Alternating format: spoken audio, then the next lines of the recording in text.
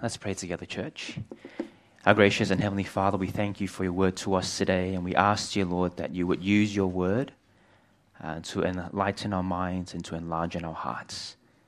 Give us humble spirits to receive, rebuke, challenge, comfort us through your word here in Hosea 6. We commit these things to you in Jesus' name. Amen. Well, church, welcome to another week of our sermon series in Hosea. We're up to chapter 6 now, and we're going to continue on the topic of repentance.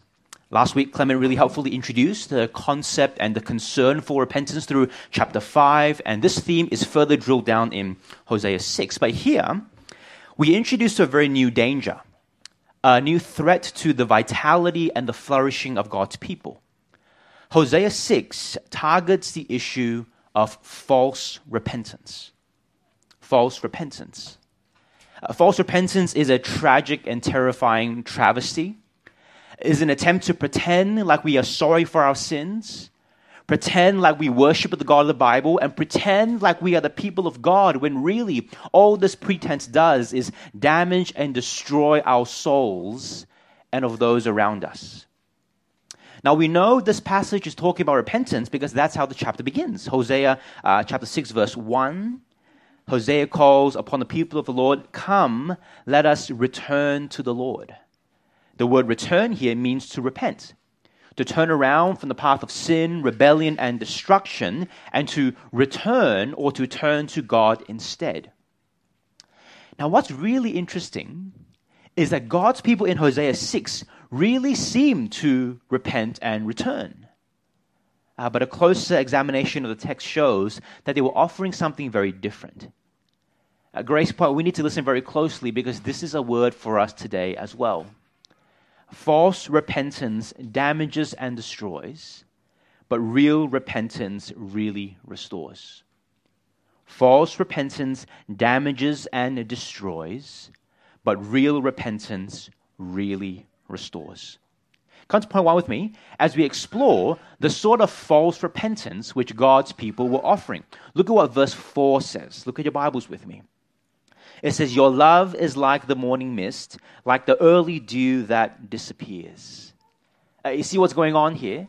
Israel and Judah do express love for God. They do repent, they do put their trust in God, but it's fickle and momentary, like the morning mist or the early dew. There for just a minute and gone the minute after. It looks refreshing, but it evaporates and disappears as soon as the warmth of the sun appears. At church, this is describing half-hearted false repentance. Repenting but not really persevering in that direction, saying all the right words but meaning none of it. We also know this is a problem from verse 6. Look at verse 6 with me. It says that God desires mercy and not sacrifice, acknowledgement of God and not burnt offerings. You know, what's implicit in this text is that God's people were laying forth burnt offerings. They were giving sacrifices to God. In other words, they were engaged in all the right acts of worship that looked like a life of repentance, but it was all fickle and fake.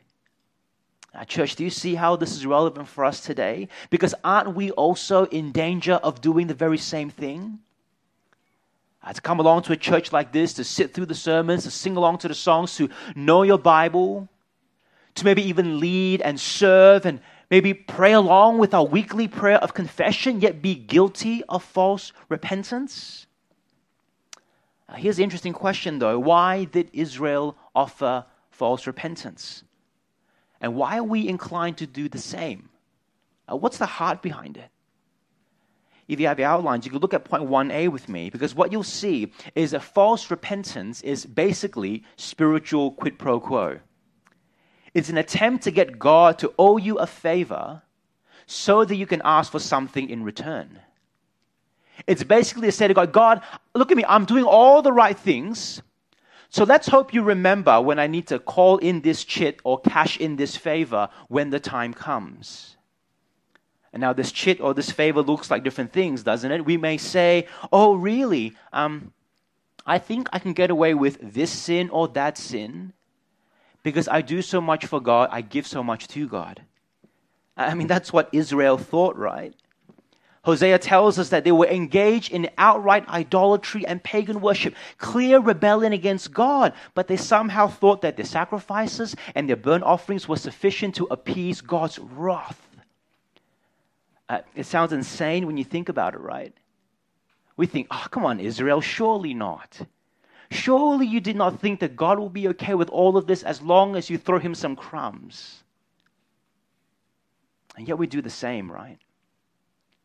We try to manipulate God with our church attendance, with our ministry, with our money, with our projection of godliness, with our time, with our so-called Christian lifestyle, with our smiles, thinking that in exchange, God would somehow approve or at least turn a blind eye to the sinful desires of our hearts. It's works righteousness, thinking that our performance or our actions can merit our salvation. Church, false repentance is basically a screen or a veneer we hide behind in order that we can do whatever else we want in our lives. It's exchanging favor for something else. Which is why false repentance is actually damaging. It's damaging to multiple parties. It's firstly damaging to the individual who is offering false repentance. It gives them the illusion that they are saved when they are probably outside the kingdom of God.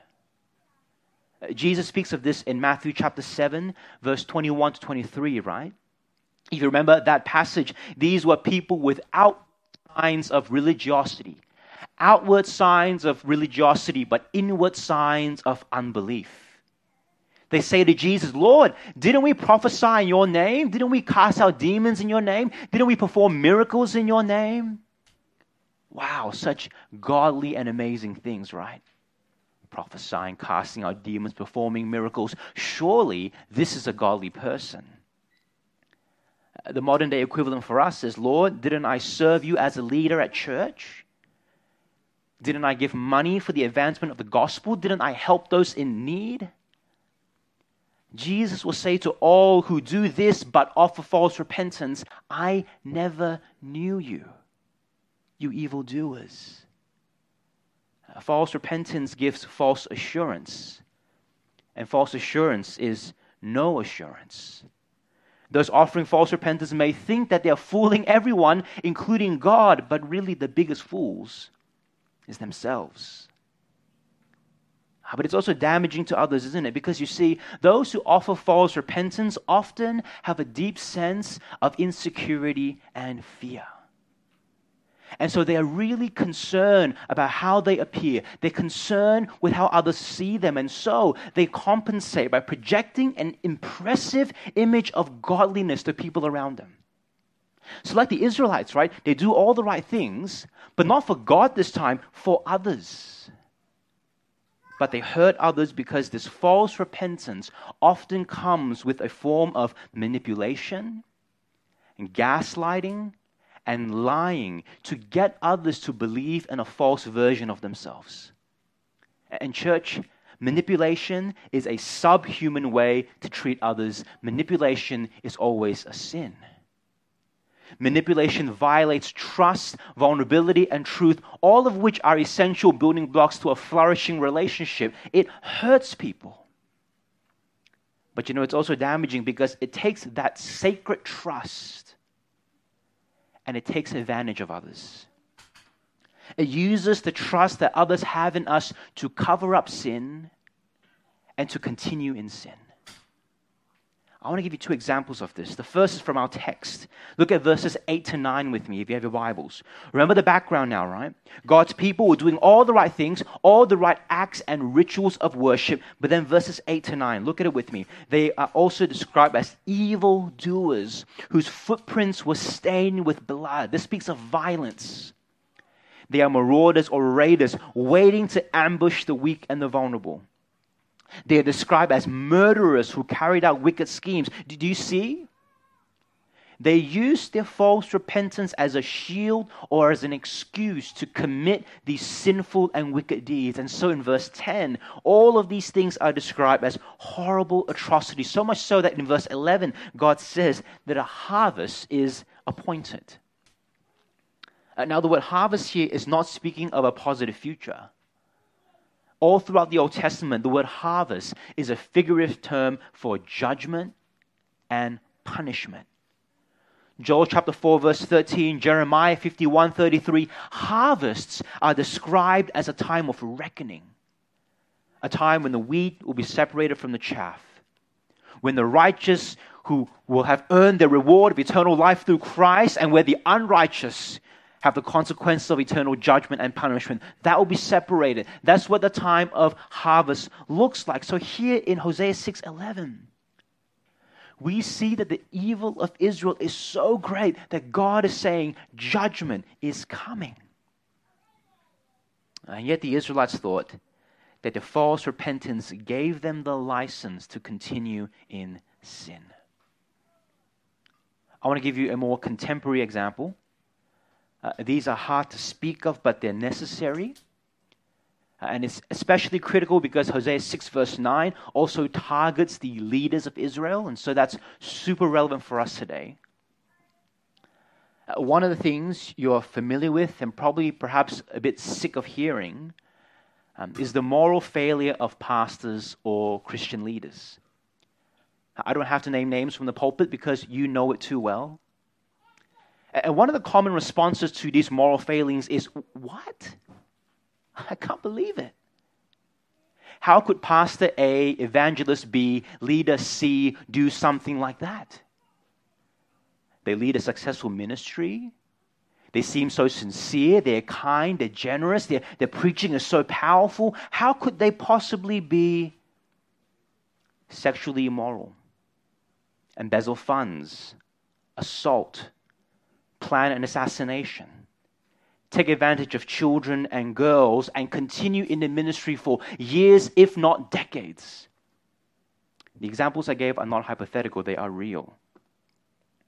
Don't you see?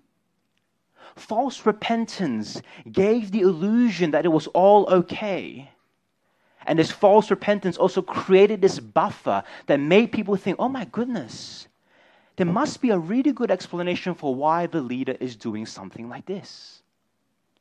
You know, that's why it's really common for victims of abuse to firstly blame themselves. Because look at all the leaders, right? There is this projected image of godliness and sainthood. So if the problem is not them, then it must be me. And this buffer where there is so much of benefit of a doubt allows this sort of damage and destruction to go unchecked until it all blows up and God's judgment is poured out. Church, listen very closely. False repentance is not just a minor inconvenience. False repentance, in the words of Hosea 6, is evil. It is wicked. It is vile. It is a foolish attempt to manipulate a God who cannot be manipulated. It's a foolish attempt to manipulate ourselves, who are probably silly enough to believe our own lies. But it's an evil attempt to take advantage of others while hiding behind this thin veneer of fake godliness. If you have suffered at the hands of an abusive Christian leader, I want to give you comfort and confidence that God is personally angered by it. So that even if your whistleblowing doesn't work, know and believe that God will vindicate you and bring about justice.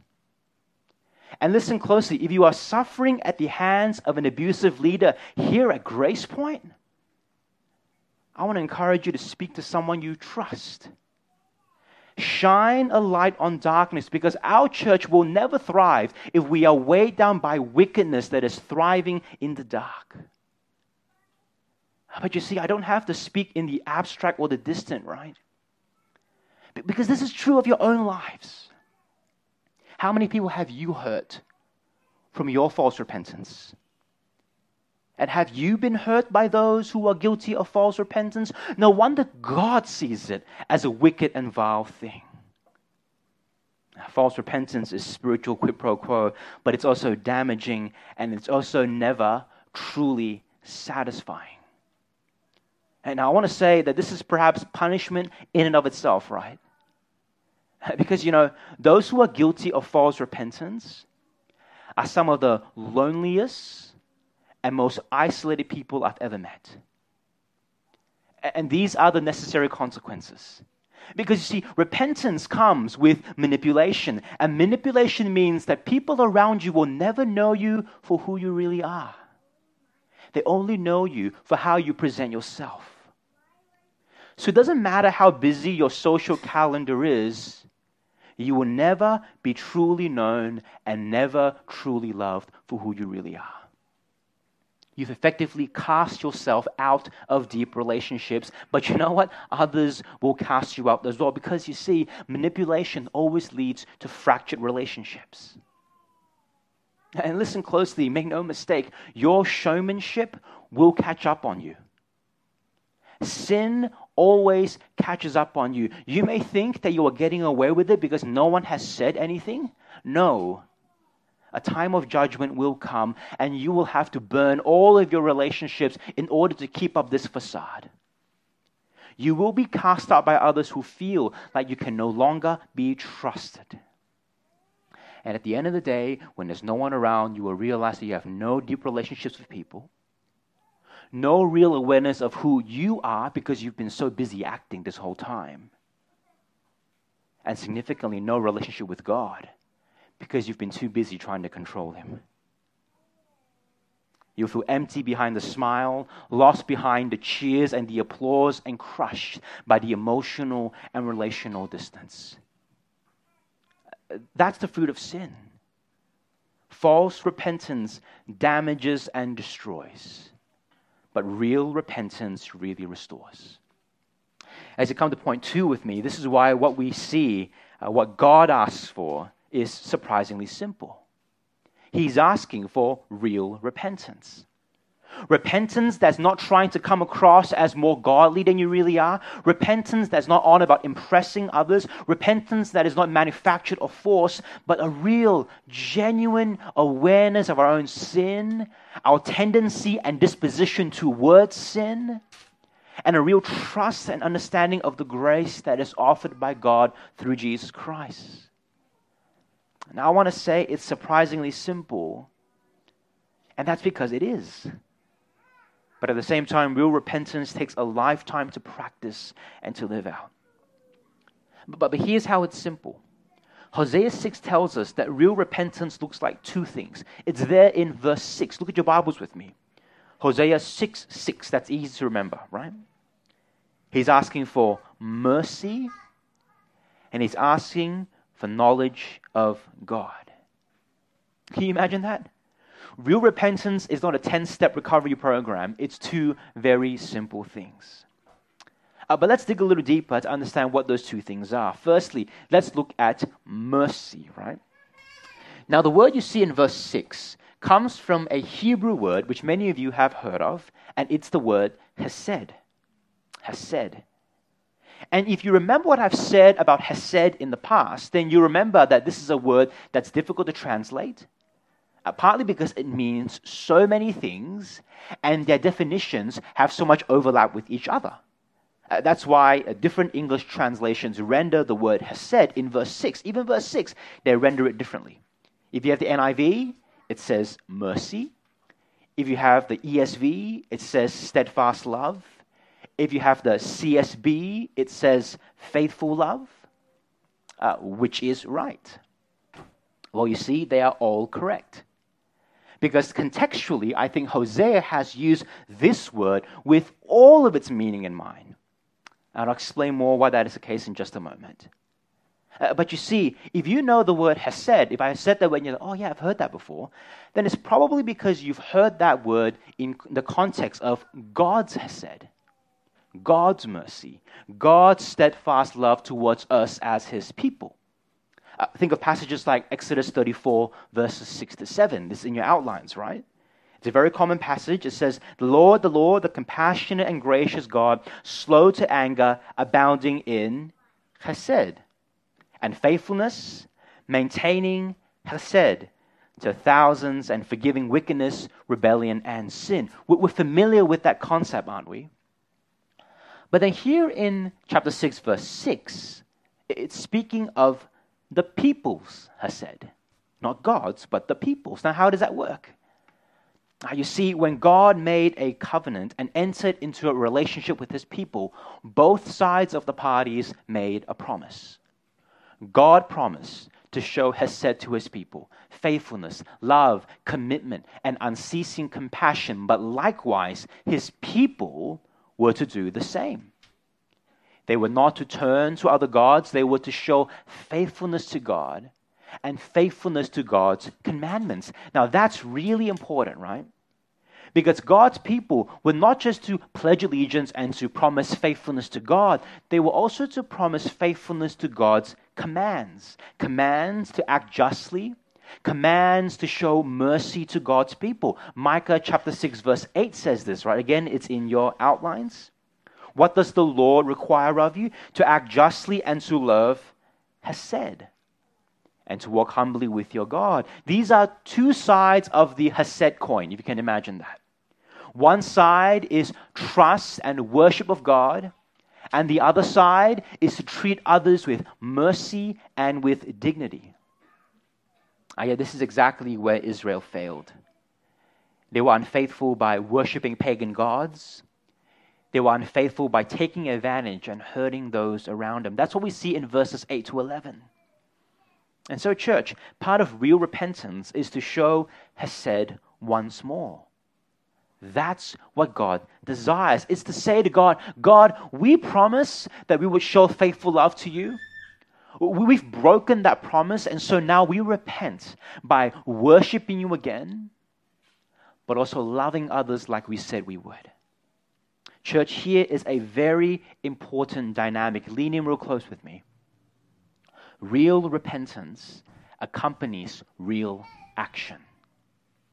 Real repentance accompanies real action. In the Bible, real repentance is not just words, it is a willingness to restore that which is broken.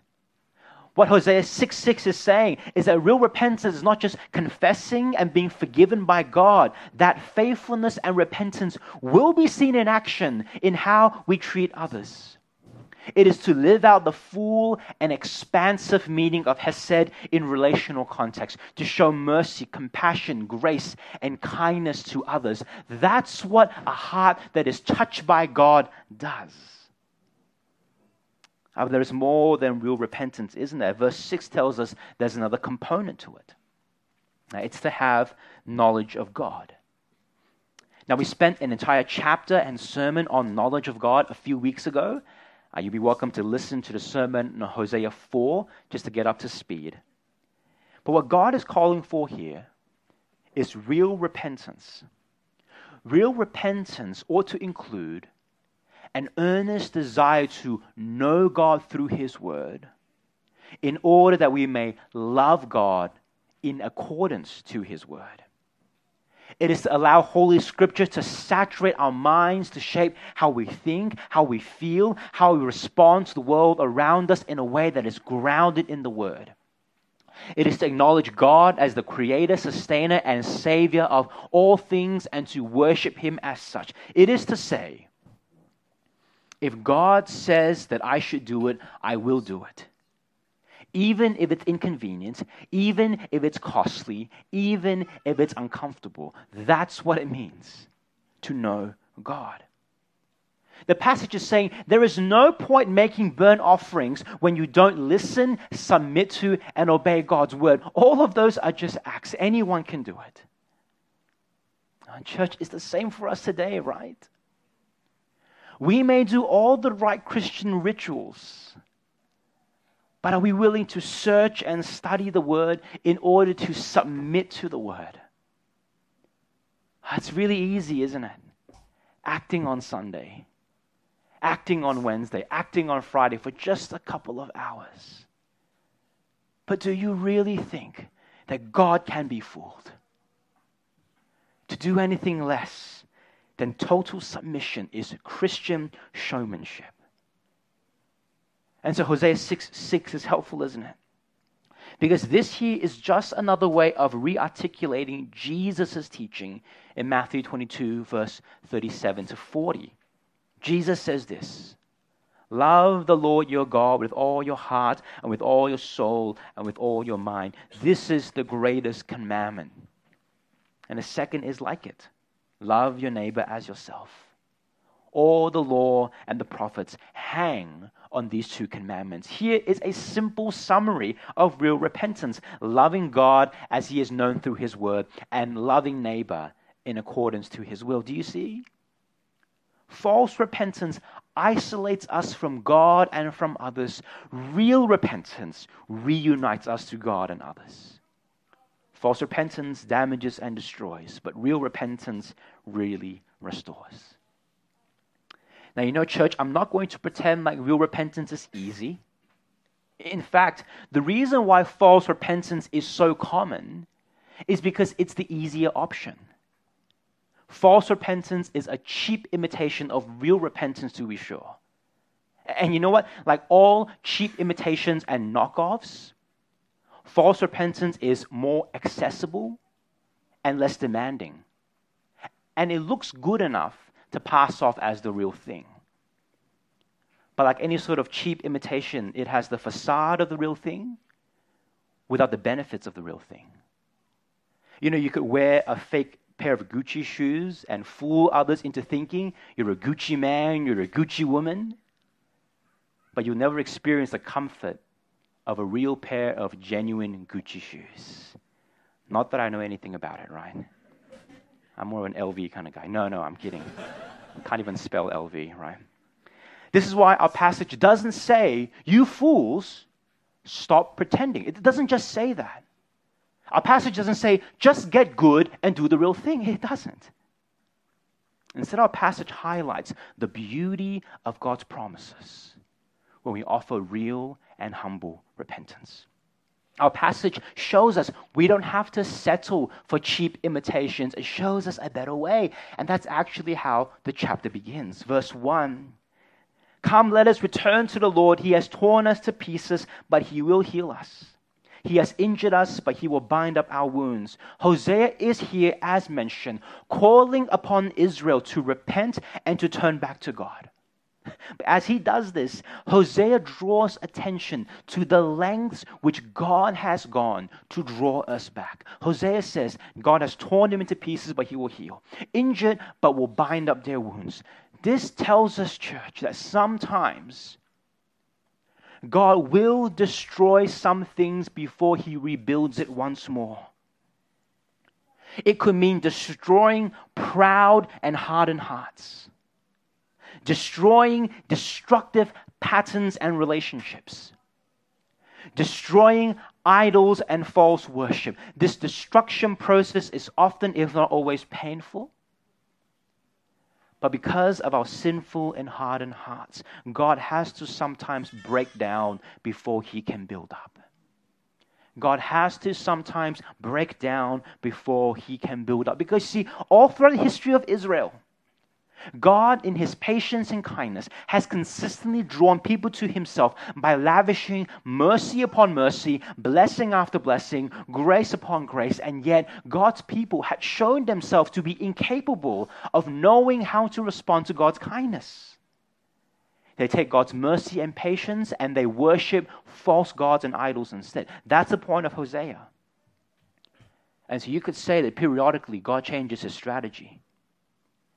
Periodically, God allows sin to run its own course, to show people the depravity of their own condition, and to highlight their need for God. You see, for Israel, this is seen when God handed them over to Assyria and to Babylon. For us, this can be seen when God does not intervene in our destructive paths or patterns. This is seen when God allows us to have what we want, because what we want is exactly what ruins us. This is what happens. This is what it means for God to tear us apart or to injure us. He spells out the consequences of our sin and foolishness, and if we persist in that, he allows us to hurt ourselves in the process.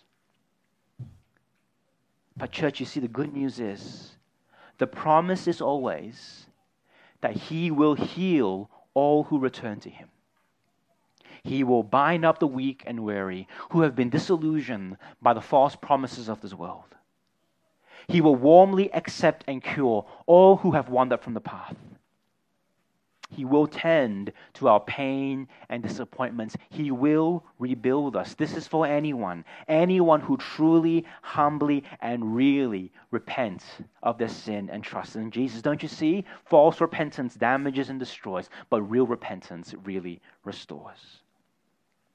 Another particular area of restoration is our lives. Look at verse 2. After 2 days, he will revive us. On the third day, he will restore us that we may live in his presence. Now, 2 to 3 days is roughly the time it takes for the decomposition of a corpse to set in. And so one of the things that Hosea is trying to communicate is that God will revive and restore people who are really dead. Not just sick, not just bedridden, but those who are really lifeless. You could say they are so dead that they have decomposed. But those of you who are familiar with Scripture will also know that it's virtually impossible to read the expression, the third day, without thinking of Jesus. Paul writes, 1 Corinthians 15 verse 4, He, Jesus, was raised on the third day in accordance with Scripture. And so sure enough, almost every reference to salvific or restorative events on the third day in Scripture always foreshadows the work of Jesus Christ, who died in our place but was raised on the third day for our eternal life. Church, this tells us two very important things. You ready? Firstly, the restoration of life that is promised in verse 2 is speaking of the new life that comes from forgiveness and reconciliation with God. That anyone, regardless of sin and shame, guilt and sorrow, pain or burden, can come to Jesus today and be saved. But second of all, and this is very important, it emphasizes that this restoration is for the spiritually dead. Like really dead. Like lifeless and decomposed body spiritually dead. Now, church, I don't know if you realize this, right? But this is wonderful, magnificent, and incredible news. Because don't you see, one of the fundamental reasons for false repentance is the fear of coming face to face with the true state of our own condition. The fear of facing up to our own insecurities. The fear of seeing ourselves for the utter sinners that we really are. Isn't that true of your own life? Like if you had a really honest and humble look about your heart, there is a real chance that you don't like what you see. You know the sort of evil that your heart is capable of. You know how desperate you are to be known and loved, and you will do anything to get it. You know how needy you are, and if there were no boundaries, you would do almost anything to get what you want. That terrifies us. And so we work hard to hide it, to cover it, to misdirect people's attention away from it. But church, don't you see? God is not afraid of what He sees in your heart. He sees the muck. He sees the spiritual decomposition. He sees the stink. And in His grace and mercy, He says, I can revive that. I can restore that. I can cleanse that. I can cure that. I can bring you back to life again. False repentance is an attempt to clean ourselves up.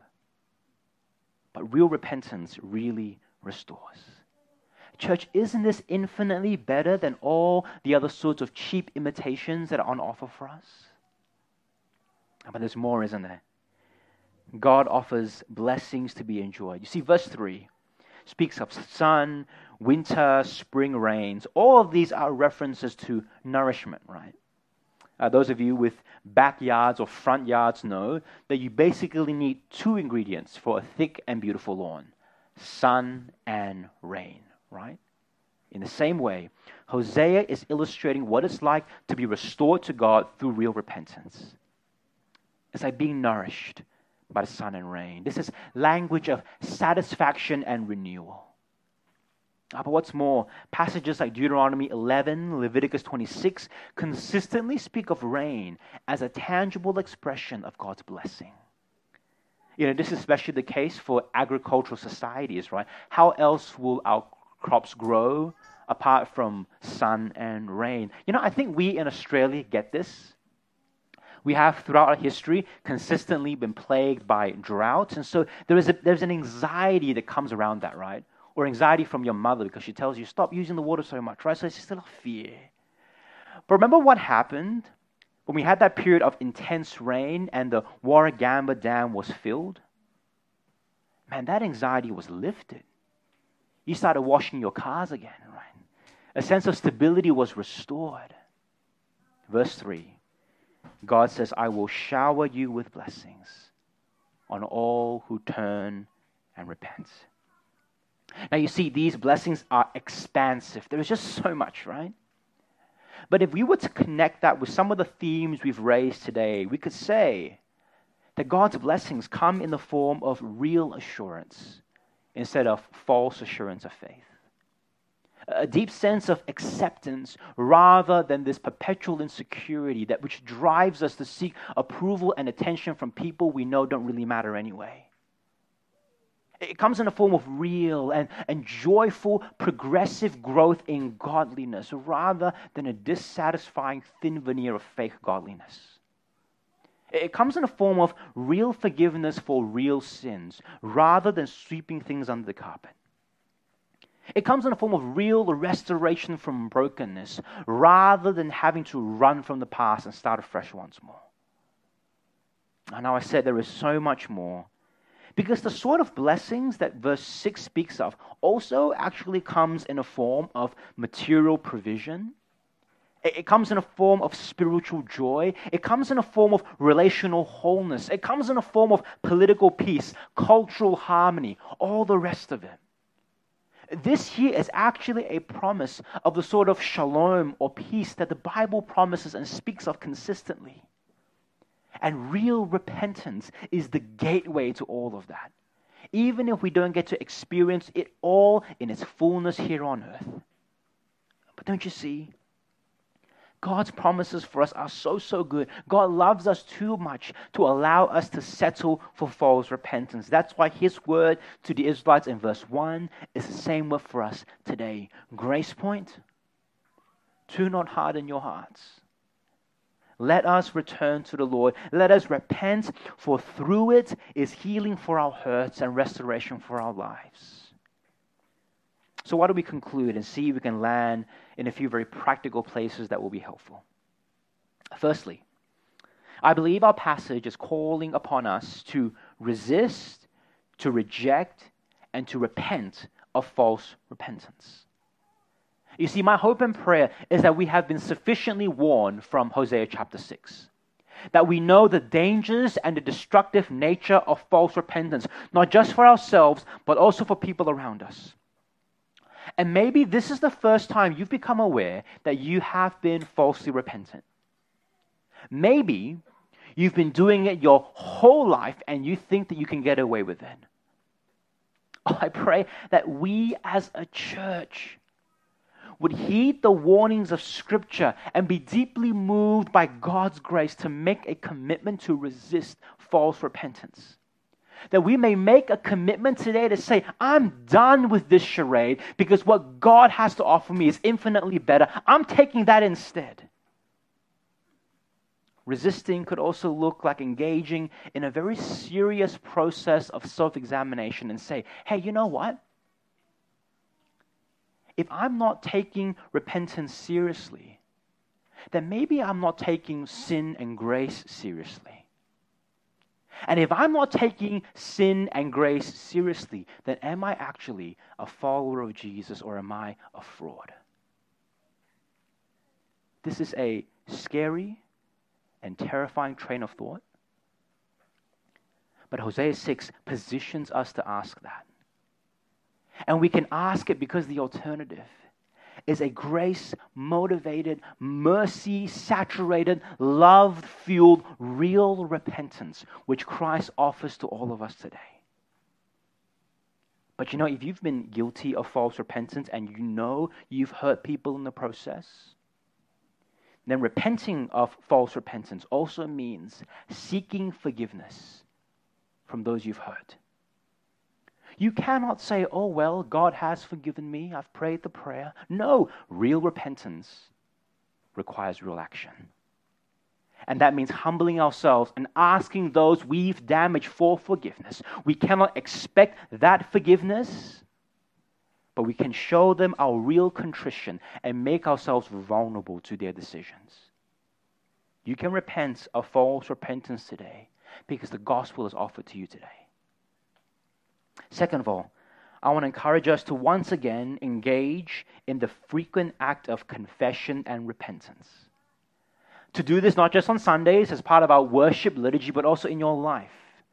Because as I've said before, there is something profoundly healing, sanctifying, renewing, and restorative to confession and repentance. Because we get to come to a God who loves us and accepts us. We get to be completely honest with Him without fear of judgment, because all of that has been laid on Christ on our behalf. And we get to confess as a process of growing in godliness. We get to lay forth before God all the areas of lives that weigh us down, that injure ourselves, that hurt others, and we get to ask God for grace to grow. And so in your discipleship and community groups, in addition to asking each other, how's your Bible reading going? How's your prayer going? Why don't you ask one more question? Have you been confessing and repenting of your sins lately? Have you? I think that this year, confession is a truer mark of spiritual maturity. Because you can read your Bible and still be proud. You can pray and still be proud. I know all about that. But it's virtually impossible to repent and still be proud. Because repentance requires us to be spiritually vulnerable before the Lord. It causes us to come face to face with who we really are and ask God for forgiveness and grace. Can I press this and encourage you to start planning time for confession and repentance in the rhythms of your life? Not to heap more guilt upon yourself, but to taste the sweetness of God's grace. This here is your key to battling with sin. This is the key for you to grow in grace. This is the key to growing in your assurance when you know that God knows you and loves you despite your spiritual deadness. This is the key to loving people around you. And so lastly, it'd be wrong to speak of real repentance without addressing the need for hesed, mercy to others. Now, in the context of Micah and Hosea, mercy to others is always loving those who are in weaker and more vulnerable positions. Now, when I say weaker, I don't mean that they are necessarily weak and feeble. Rather, they are weak because of their position of vulnerability. Because it's easy to take advantage of people in those states. In the Old Testament, those who fall under these categories are frequently widows and orphans. And if you know widows and orphans, there's nothing weak about them. They're some of the strongest and most resilient people in the world. But they're described as weak and lonely because it's easy to take advantage of them. How we treat them really matters. And the Bible emphasizes this because God knows that how we treat the lowly is directly correlated to the condition of our hearts. It's easy to be kind and generous to those who can benefit us in return. It's easy to be hospitable and sacrificial to those who will commend us and pat us on the back.